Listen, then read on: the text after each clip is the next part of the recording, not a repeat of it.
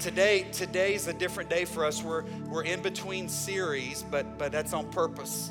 We could have started a new series, but I wanted us to have a time where, as a grateful, thankful people, we come to the table of our Lord and remember Him. Can we do that today? Now, next Sunday, we're going to start a series entitled Storms, right? We all face storms, and if you're not in the midst of one right now in your life, better batten down the hatches because it will come. How can we be prepared, and what will God do? God wants to do things in our lives, even in the midst of the storms. You know that, right? Some of you have been through sometimes. You know, a pearl's not made without some friction. There's some rough stuff that happens for a pearl to be produced. Are you with me? Oh, that's good. I hadn't thought about that one until just right now, Pastor Wes. But today, here's what we're going to do. We're going to remember our Savior. We're going to specifically come to the table today. You know, it was during the Passover meal that Jesus instituted this ordinance that we oftentimes in settings like this refer to as the Lord's Supper. Some refer to it as Holy Communion. Some of us call it the Holy Eucharist. And what that means is it's a time of giving thanks. Come on, we have so much to be thankful for.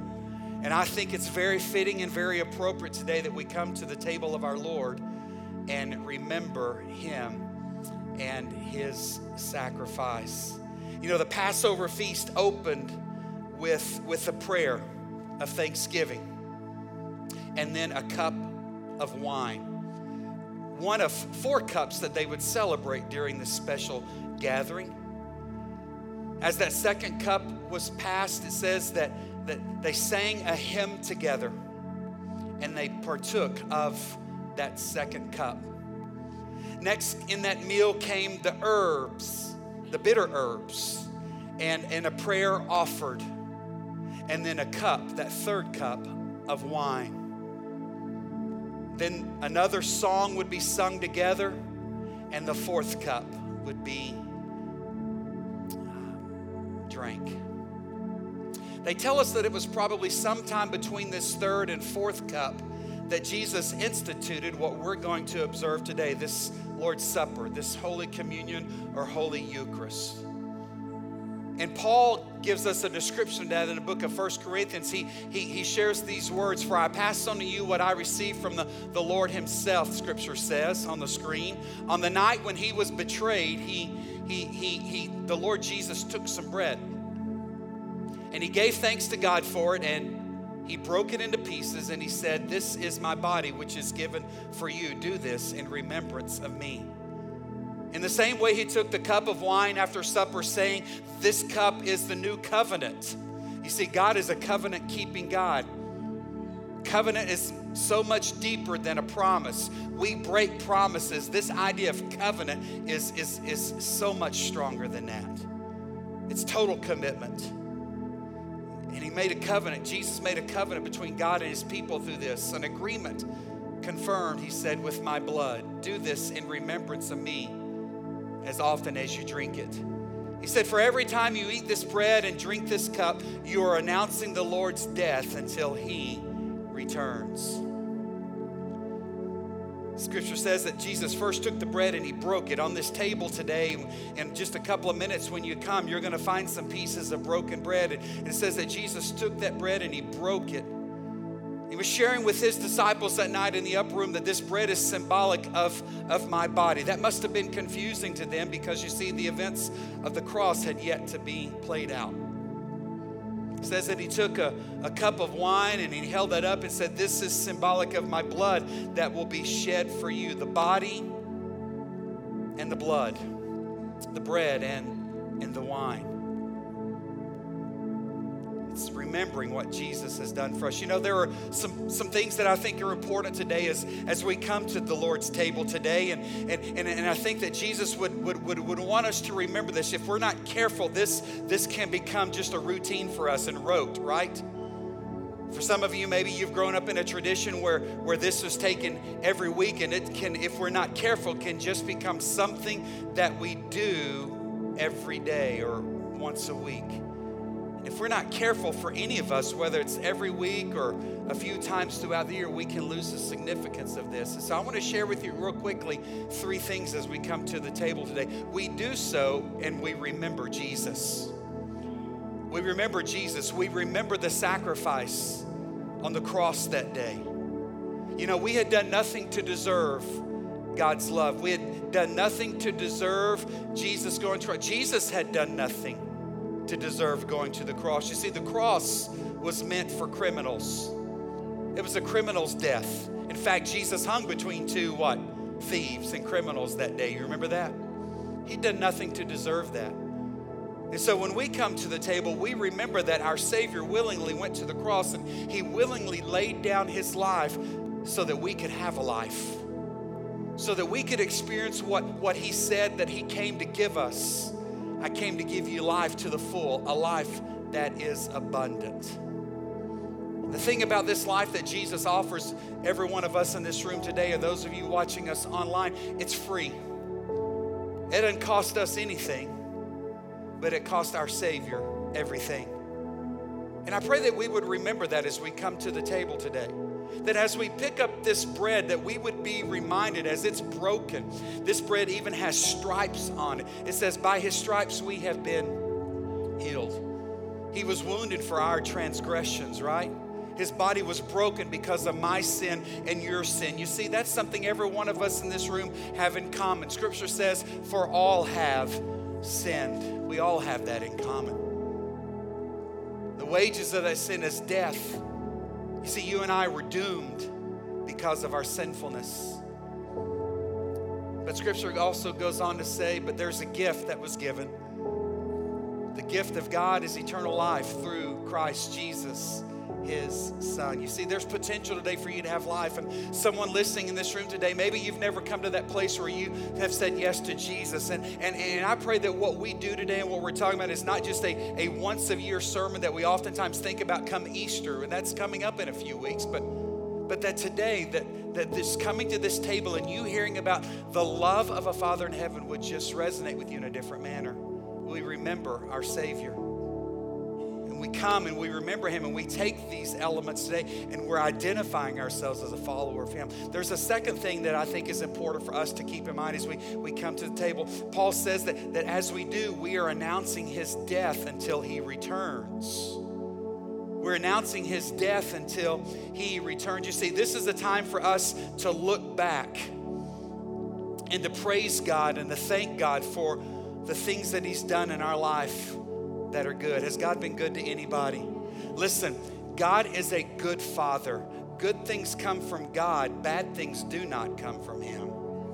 You see, there's an enemy that is out, Scripture says, to steal, kill, and destroy you. That's the devil, that's Satan, that's the enemy himself. But Jesus says, I've come that you may have life and have it abundantly. Come on, somebody. You see, we look back and we praise God and we thank God for the things that He's pulled us through. And has God seen anybody through some stuff? He has. We also look forward. We look forward because those of us that have said yes to Jesus, we are the blood-bought, the redeemed. We are sons and daughters of the King. We are heirs to a throne. We are children of God. We belong to Him. And because of that identification in our lives, there is a glorious future that awaits us. Jesus Christ is our victory. And because we belong to Him, you know what that means we have in our lives? Victory as well. Oh, victory in Jesus. Come on, somebody. My Savior forever. Mike Brown, I know you know that one. But we have victory. And we know that one day He will return in all His glory, right? And although people may not bow the knee right now, and people may not lift their hands, and people may not even declare that He is God, make no mistake about it, there is a day that is coming that says every knee will bow and every tongue will confess that Jesus Christ is Lord. Are you with me today? And the reality is, for some, that will be too late. For some that have put it off, submitting and surrendering their life to Jesus, it will be too late. And there will be people perishing while those that are victorious rise to meet Him in the clouds and join with the saints around the throne with the angels that are singing, holy, holy is the Lord who was and is to come. Holy, holy, holy is the Lord who was. Hey, you think it's good right here on Sunday morning? This is just practice for eternity. And one day we will sing with all the saints that have gone before, and we will worship face to face our glorious Father, who in the Savior Jesus. So we look forward to that. But as we come to this table, not only do we look back and not only do we look forward, I think it's important that we look within. Pete, I think it's important that we look within and we search ourselves to see exactly where we are with Jesus. Are you with me? Jesus would say, hey, I want you to search yourselves before you come to this table and see if there's anything in your life that is hindering the fullness of what I want to do in you. We call that sin. Now listen, I want you to know something today. God's not looking for perfect people. And if this table were just for perfect people, well, it would be nothing but something for us to look at this morning. But because of the shed blood of Jesus and the forgiveness of our sins that is available to Him, you and I, as broken, wretched people, are made righteous in God's sight, and therefore we get to come and we get to eat. But we need to search ourselves and see if there's any unconfessed sin in our lives. Are you with me today? You know what that might be. Your Father in heaven knows what that is. But He's simply wanting you to come to an acknowledgement of that. And I pray that before you come today, you would seek the forgiveness of whatever it is that is so hindering a full move of God in your life. Are you with me today? Thirdly is this. Not only do we remember Jesus, not only do we announce His death until He returns, but as we gather, we are uniting as one body. We are uniting as the church. You see, the reality is that this table does not belong to 1910 Church. It doesn't belong to one church or any certain denomination. This is the Lord's table. Are you with me today? And therefore, this table and this meal is open and it's available, and it is for everyone who is called upon the name of the Lord and is saved. Is that you today? Have you come to that place in your life where you realize that God so loved the world that He gave His only Son, that whoever would believe in Him would not perish but have eternal life? Come on, that would not perish. That's not talking about will you face difficulties and struggles here on this earth. No. But that's talking about that even in the midst of the struggles, I want you to remember, I am with you always, even to the end of the age. He wants us to remember, I will never leave you nor forsake you. I've conquered death and the grave. Where are you at this morning? I think it's a good time for all of us as believers to inspect and see where we stand. Where are you with the Lord? Where are you? Have you sought repentance of your sins? Have you confessed that? And are you willing to stop that and turn and cease doing that, whatever it is? Are you developing this life of faith? Are you growing in the Father? Are you closer today to Jesus than you were this time last week? Are you? Is your faith growing? Have you demonstrated to our Father in heaven an obedience unto Him? You know, He calls us to live differently as believers, right? He calls us to, are you demonstrating obedience to that? Jesus is demonstrating obedience to His Father in heaven as He goes to the cross. He prayed in the garden, not my will be done, but yours. Are you obedient to the Father? Are you living differently? Are you putting Him on display? Listen, Jesus came not just to save you, but to save others around you. Have you told anybody?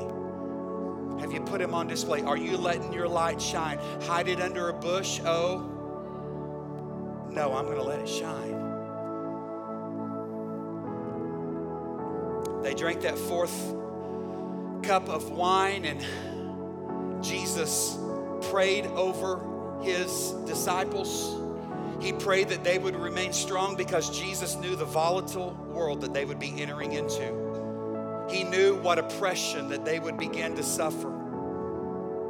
He prayed that they would be one, that they would remain committed, and for others that were a part of the way, that they too would remain focused and committed to the things of God. It says that they sang one final hymn and then they departed. Jesus left that room, and he went to the Garden of Gethsemane. There was one that had already departed, though. His name was Judas.